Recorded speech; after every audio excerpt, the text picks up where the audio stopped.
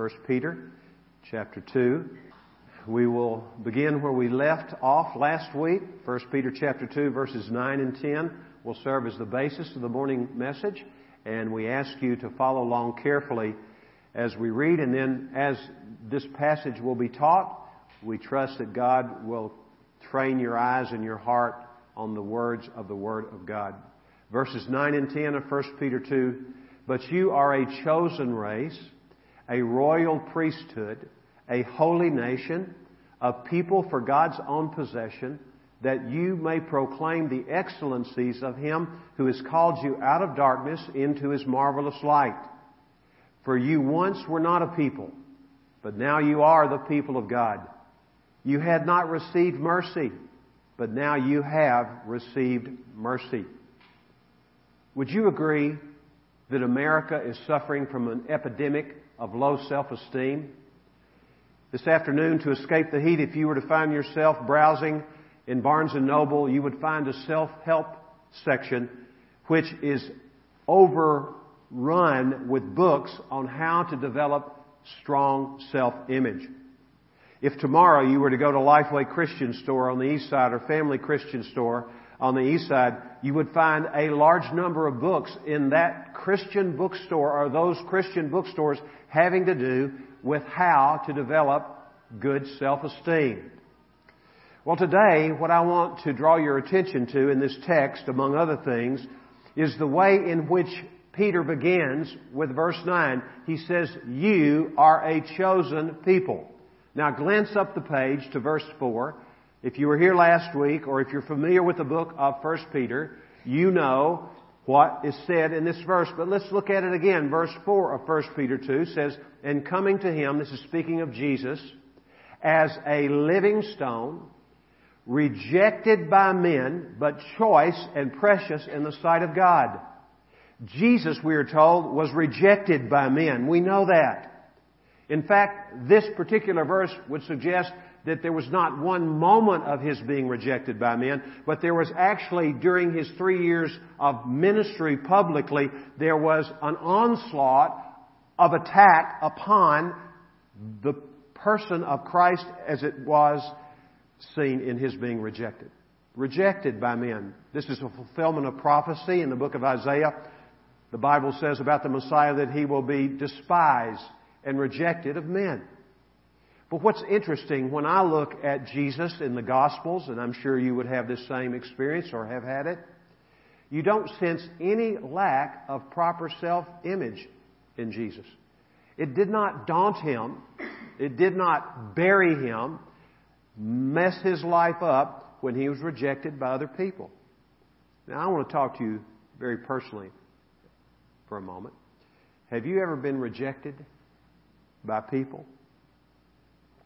It's no fun, is it? Some of you are living with unresolved wounds based upon the rejection of someone, especially someone whom you cared deeply about. I can remember when I was 14 years old, a time of great insecurity for most people. I was very interested in what other people thought of me, much more than I am today. And I remember sitting on a bus traveling back at night from a basketball game in Jonesboro, Arkansas, to my hometown of Memphis. I was sitting there, and the boy whom I consider to be my best friend began to make fun of me. And I'm not going to tell you exactly why, but he was making fun of me. It had nothing to do with my character. It had to do with something else about me. My appearance. I'll just go ahead and tell you. And he made some ugly remark to me about my appearance. And he just laughed. And you know why he did it? I know why he did it. In retrospect, I know why he did it. I may have known it then. It's because he was trying to impress some girls that were on the bus too. Well, what he didn't know or nobody else knew, I was really interested in what the girls thought about me. And to be put down like that publicly, it was a bummer for me. It just cut me to the quick. Well, I'm glad the bus was dark, because I would not have wanted anyone to see my response to the way in which my close friend had treated me. And I don't think I sobbed, but I know tears came down my face. It's hard to be rejected, isn't it? It's difficult. Now, the good news is that I recovered from that. And even better news, I did not hold it against my friend. I cannot remember being angry at him at all about that. And that was very comforting to me. We are friends even to this day, after 50 some odd years have passed. And we love each other to this day. He's a brother in Christ. He was not at that time, but he is a brother in Christ now. Jesus was able to overcome being rejected and not be bothered by it. I mean, he was human, so let's not think these things did not trouble Jesus when he was rejected. He felt the sting of rejection, but what enabled him to overcome was he knew what this text says in verse 4. He was a choice and precious person in the sight of God. When God identified him as the Messiah on the Mount of Transfiguration to Peter, James, and John, you may remember that God says, "This is my Son, my chosen one." And here in verse 9, the amazing statement is made about you and me. You are a chosen race. He's talking about people who are in Jesus Christ. Are you a follower of Jesus? Then you too, just like He, are a chosen one. That dignifies you. That gives you a sense of value that is incredible. Allow me an illustration from Scripture. In the book of Judges, you'll know the story of Gideon. Gideon was anything but a mighty man at the time of the beginning of this story. He was threshing wheat in a wine press. Wine presses were underground. Typically, the place for threshing wheat is not underground. Why? Because the goal of threshing is to get the wheat high enough in the air that the breeze will be blowing briskly enough to separate the chaff from the fruit. And the fruit will fall down, and what will happen to that stuff that's unimportant? The wind will blow it away. But here we see, as we look at the book of Judges, chapter 6, that this man, Gideon, is shoveling the wheat, and he's trying to get it up above ground. It would have been a very humorous sight if we were walking along and all of a sudden out of the winepress comes wheat. The angel of the Lord came to him and spoke to him. And the way in which he addressed him must have really caught Gideon off guard. Because he said to him, "The Lord is with you, you mighty warrior." That's the way the NIV translates it. Another translation says, I like this one particularly, "The Lord is with you, you mighty man of valor." And I can only imagine his looking around to see if there's another person in there with him beside the angel of the Lord. Because he knew that was not who he is in that moment. He was not that kind of man. He was anything but a mighty warrior. He was a coward, actually. But God had a plan for him. And when Gideon responded to this statement, the viewpoint of God, of Gideon, because God had chosen him for a very important mission, and when he looked at him, Gideon said to the angel of the Lord, "How can this be?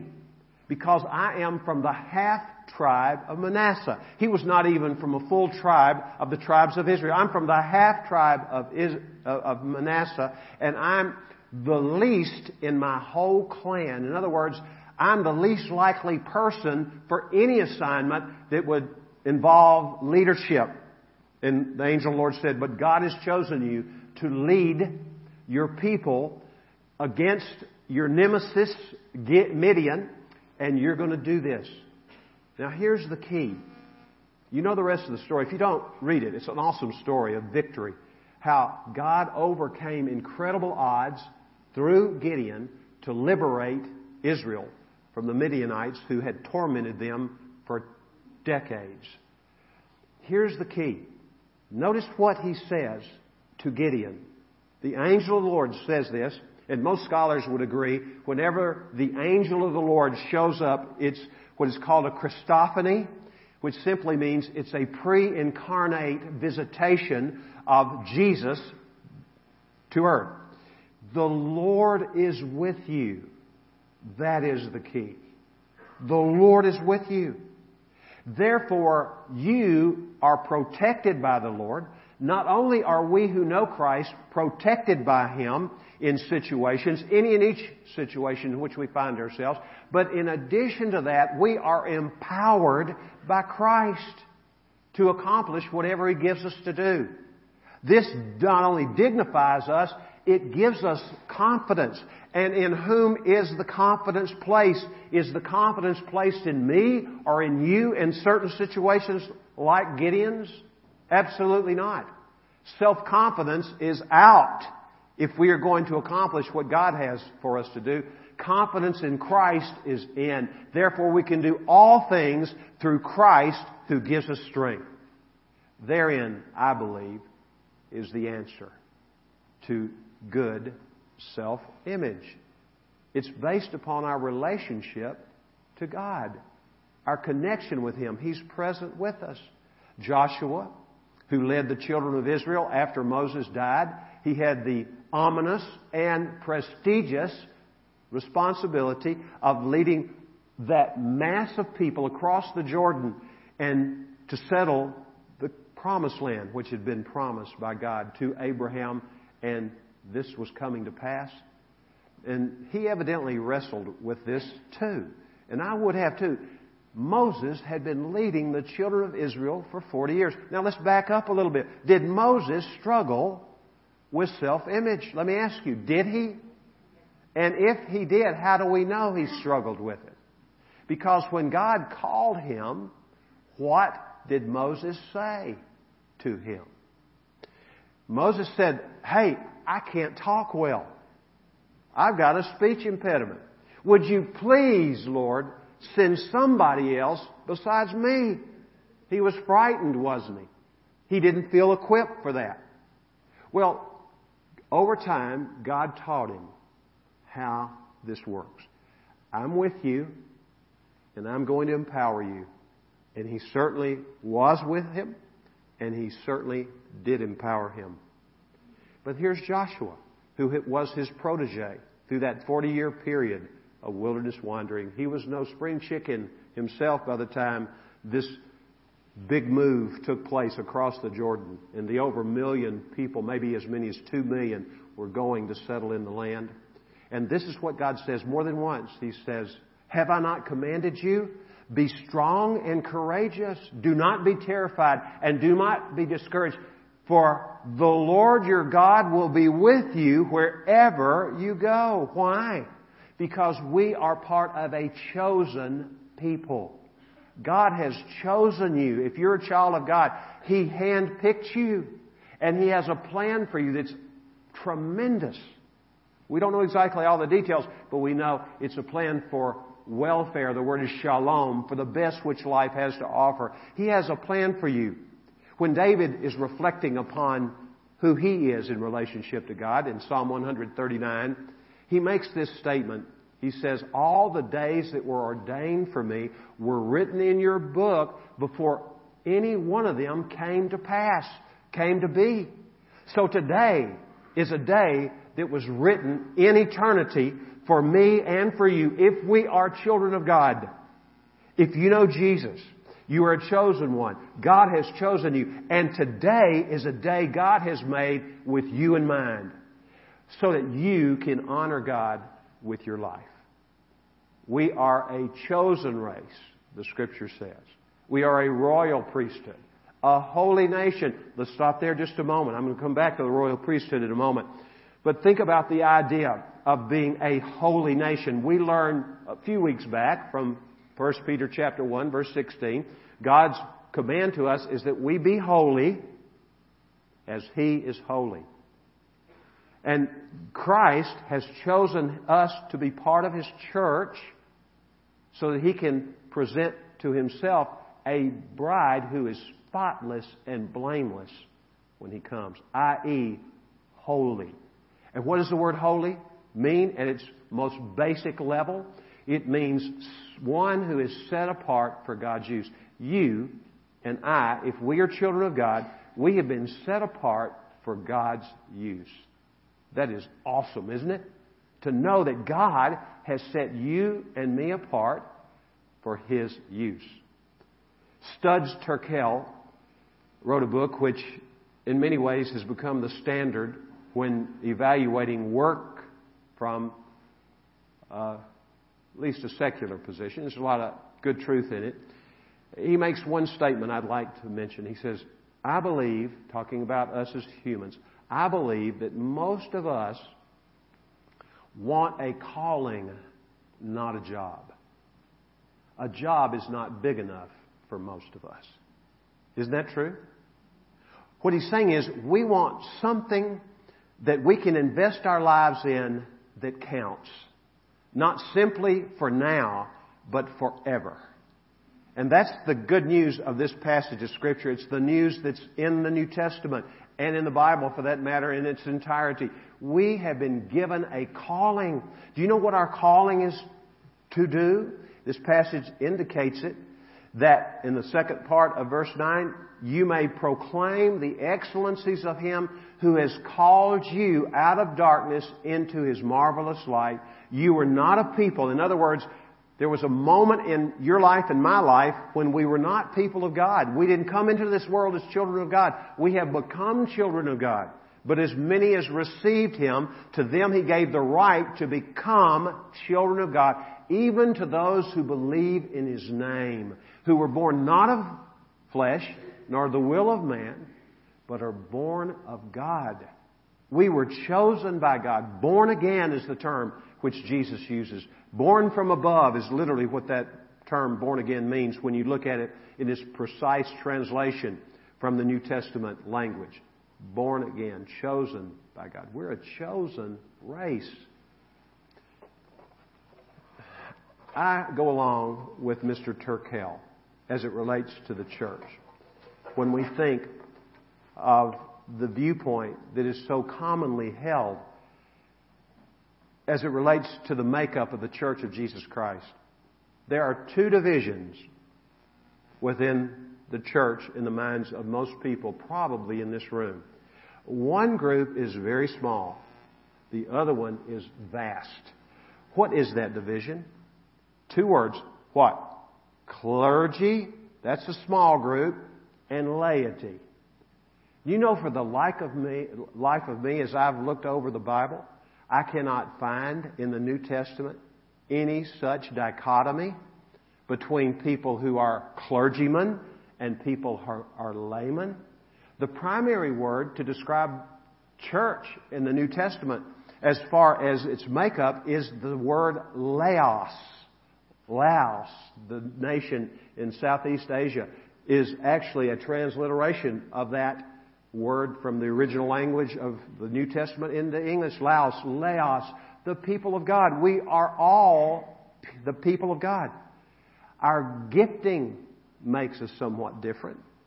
But inevitably, when you get down to the bottom line, all of us who have been chosen by God to be a part of this great body of believers worldwide, and which extends back into eternity and forward into eternity, back into history, forward into history, we make up the Church of Jesus Christ. All of us do. So where did this come from? This misunderstanding. I would go so far to say it is a heresy. You know what a heresy is? It's a false teaching. But it's been embraced. We have to go back to the first few centuries of Christianity. As the church fathers were finding a way, as far as they were concerned, that they could deal with pressures from outside. The pagan world was intent upon squashing the work of Christ from pressure from outside. And then the more insidious pressure came from inside the church with all the false teachings. What they did, they decided to establish an hierarchy. Do you know what the word hierarchy means? I mean, you have an idea. Layers of authority till you get to the top, whatever the top may be, in any institution. In the church, it would be a bishop or the pope. It could be somebody outside the local body. In a local body like ours, where we believe that every church is to be self-governing, you might think it would be the pastor, the senior pastor, or maybe the group of elders as you look up the hierarchical ladder. Do you know what the word hierarchy comes from? It comes from two Greek words, the language of the New Testament, which means rule by priests. That's what it means. That's where the doctrine of the church began to take water very quickly. And it's high time that that is done away with it. To understand that all of us who are part of the body of Christ are part of a royal priesthood. What is a priest's responsibility? The priest's responsibilities are many. We saw last week, a priest is to put men in touch with God and God in touch with men. Priests are bridge builders. We're people through whom people can come to know Jesus and through whom Jesus wants to represent Himself to people. So we understand this. But also, what we understand is that priests in the Bible, the Old Testament system, were people who were engaged in leading in worship too. Their whole lives were devoted to worship, especially as it related to sacrifice for sin. There are two things that I want to highlight in the remaining moments which we have today. The first of which is the church is to be a worshiping community. God's people are a priestly people called to offer Him sacrifices in worship. We're to bring the sacrifice of praise into the house of God. When we gather together, we worship the Lord through song and prayer and other means, giving. All those things are means whereby we make sacrifice to the Lord, a token of our appreciation to God for who He is. Praise qualifies as a sacrifice when it's continual, because it calls us to die to ourselves and our perception of things when our circumstances are not very good. God's people, you and I, form a royal priesthood. Did you know you're a priest? You are. That's what the Bible says. I'm a priest. Why? Not because I'm a pastor, but because I'm in Christ. My calling is to be a priest. My job is to participate in worshiping the Lord and helping others to worship the Lord. You might be surprised, Romans 12:1 in the King James Version, the version which I have learned it from, says, I beseech you therefore, brothers, by the mercies of God, to present your bodies a living sacrifice, holy, acceptable unto God, which is your reasonable service. The phrase reasonable service translates a word which means actually your act of worship to God. So the idea is that all of life, all of our lives as people who know Jesus, all of it is to be an act of worship. Everything you do and I do is to be an act of worship. How's that possible? Well, it's possible because of what the Bible says in 1 Corinthians 10:31. The Bible says, whether you eat or drink or whatever you do, do it how? To the glory of God. That's the worship of God, glorifying God. We glorify God in the way in which we live. All of it. You eat. Today when we go to lunch, we need to eat to the glory of God. Tomorrow when you go to work, realize you're on mission. We have a lot of missionaries associated with our church, and for that I'm grateful, very grateful. But do you know what? We need to quit thinking about them as being the only missionaries. Because you and I are missionaries. It's awesome, the genius of God. How tomorrow, I don't know how many people will be here today. We probably had about 175 people last night, maybe 225 in here this morning, probably 350 in the late service. And all those people, almost 1,000 people, when we disperse here, and you go out to your workplace tomorrow, and you go in there, you're traveling as a missionary incognito. Right? Isn't that the genius of God? He's putting you in those places. You're under the radar.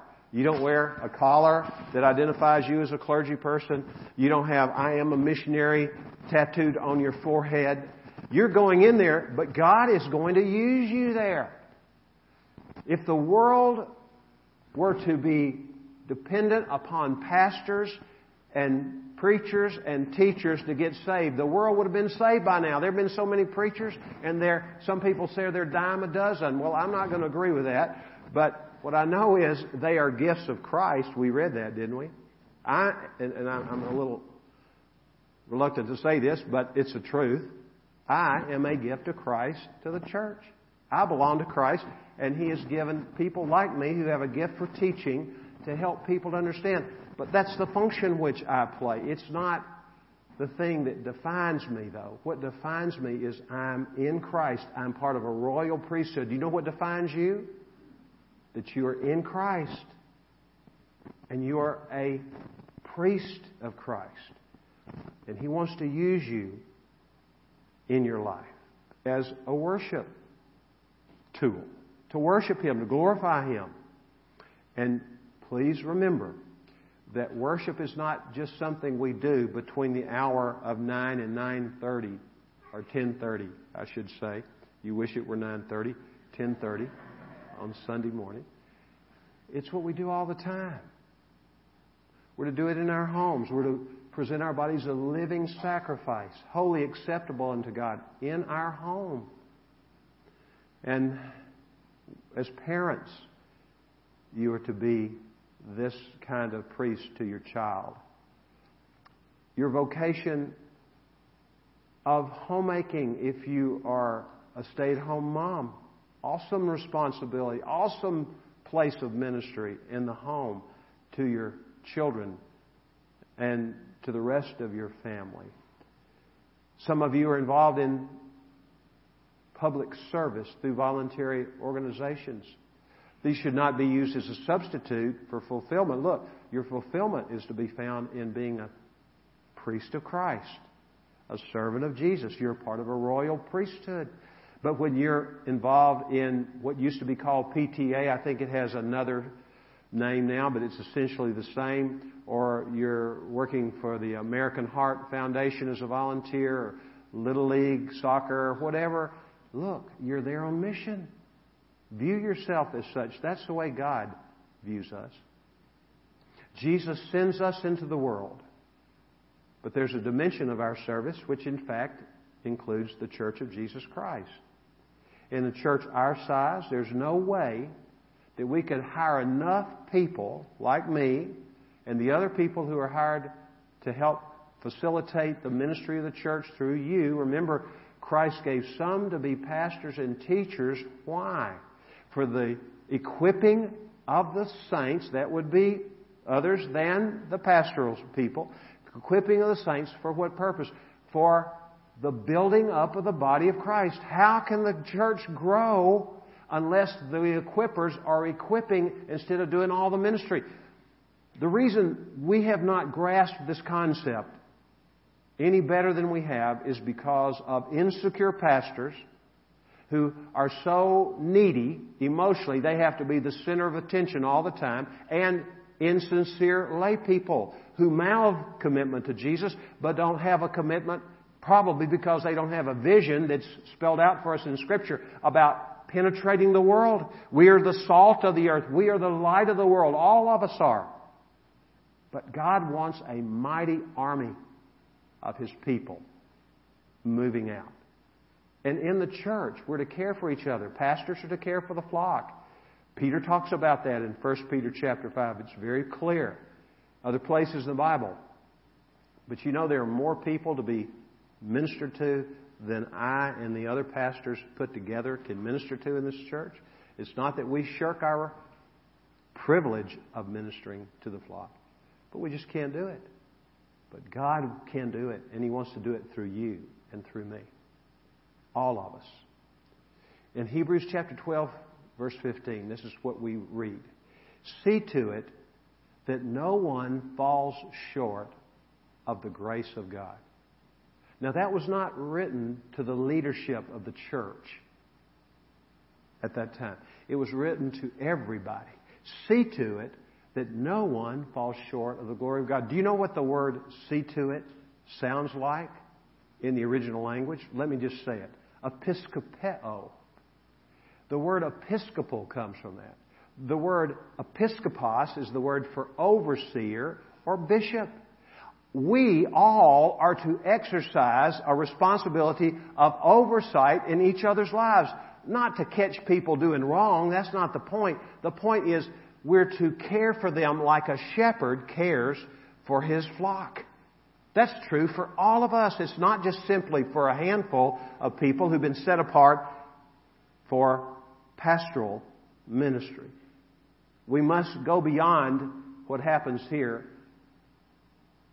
what we call Sunday worship, where we're more an aggregation than a congregation.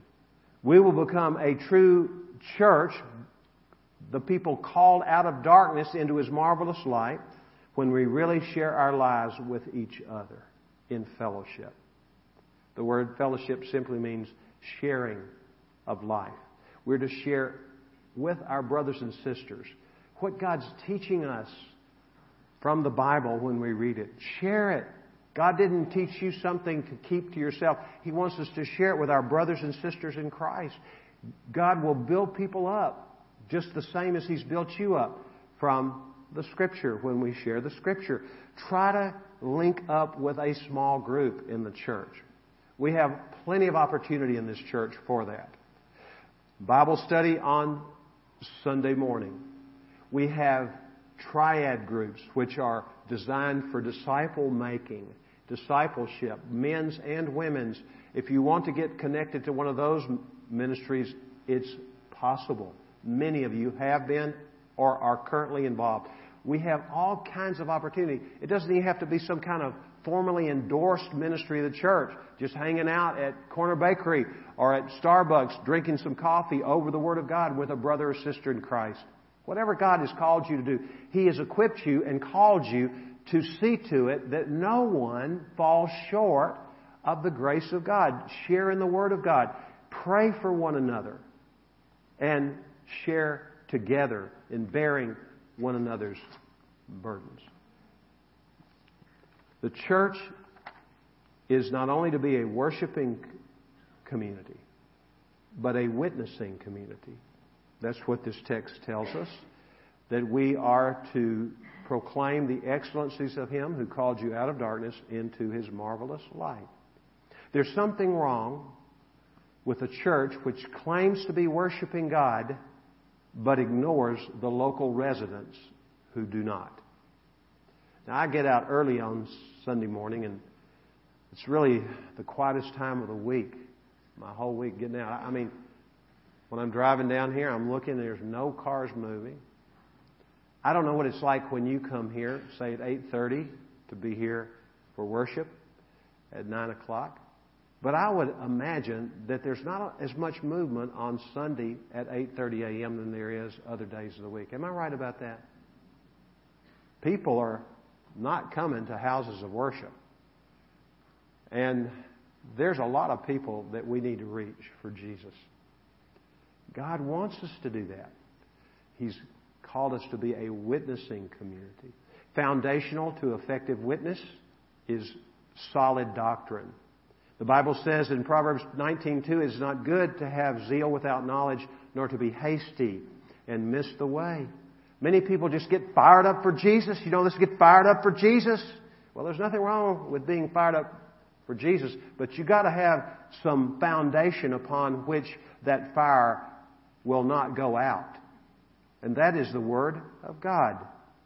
As essential as enthusiasm is to being an effective witness, it will quickly dissipate unless based on knowledge of and about God. We are to love the Lord our God with all of our minds, is what Jesus says.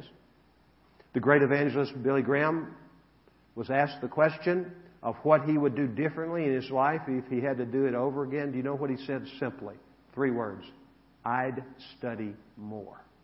This is the greatest evangelist maybe in the history of the Church of Jesus, at least in the 20th century. I would study more.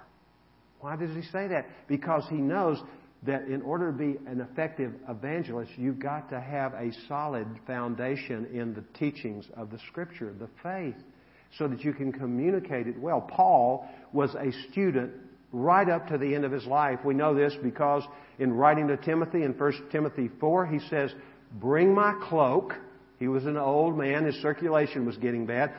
It was cold where he was. Bring my cloak when you come, and bring my books. Here was a man who knew that he was on death row, but he said, bring my books, especially the parchments. That would have been what we know as the Old Testament. Bring my books, but especially the parchments. You know, Paul read other things beside his Bible. That was his primary book. But he was familiar, we know this from quotations he made of common philosophers, people who were poets in his day in the Greco-Roman world. He was a learner right up to the end. I heard about a preacher who was a guest preacher, and he was asked by the pastor who was hosting him to pray in their study before they went out into the congregation to do what God had called them to do. And this is the prayer that this guest preacher prayed. Lord, make me ignoranter than a mule. Amen. What was he saying? Lord, I don't want to introduce myself into this at all. That's very admirable. This should not be about me when I'm teaching or any other teacher preaching or teaching. It shouldn't be about us. It's about the Lord, right? But then in response, this is what the host pastor said. Brother, that's one prayer God answered before it was prayed. Well, we don't want that kind of teaching, do we? We don't want somebody who has that mentality. We want somebody who loves God with his mind or her mind to be teaching us. With all your being. Heart, soul, mind, and body. The building up of the church depends on how well fed we are. That's what we read in Ephesians chapter 4. Teachers, as I've mentioned, are given to the church to feed the flock.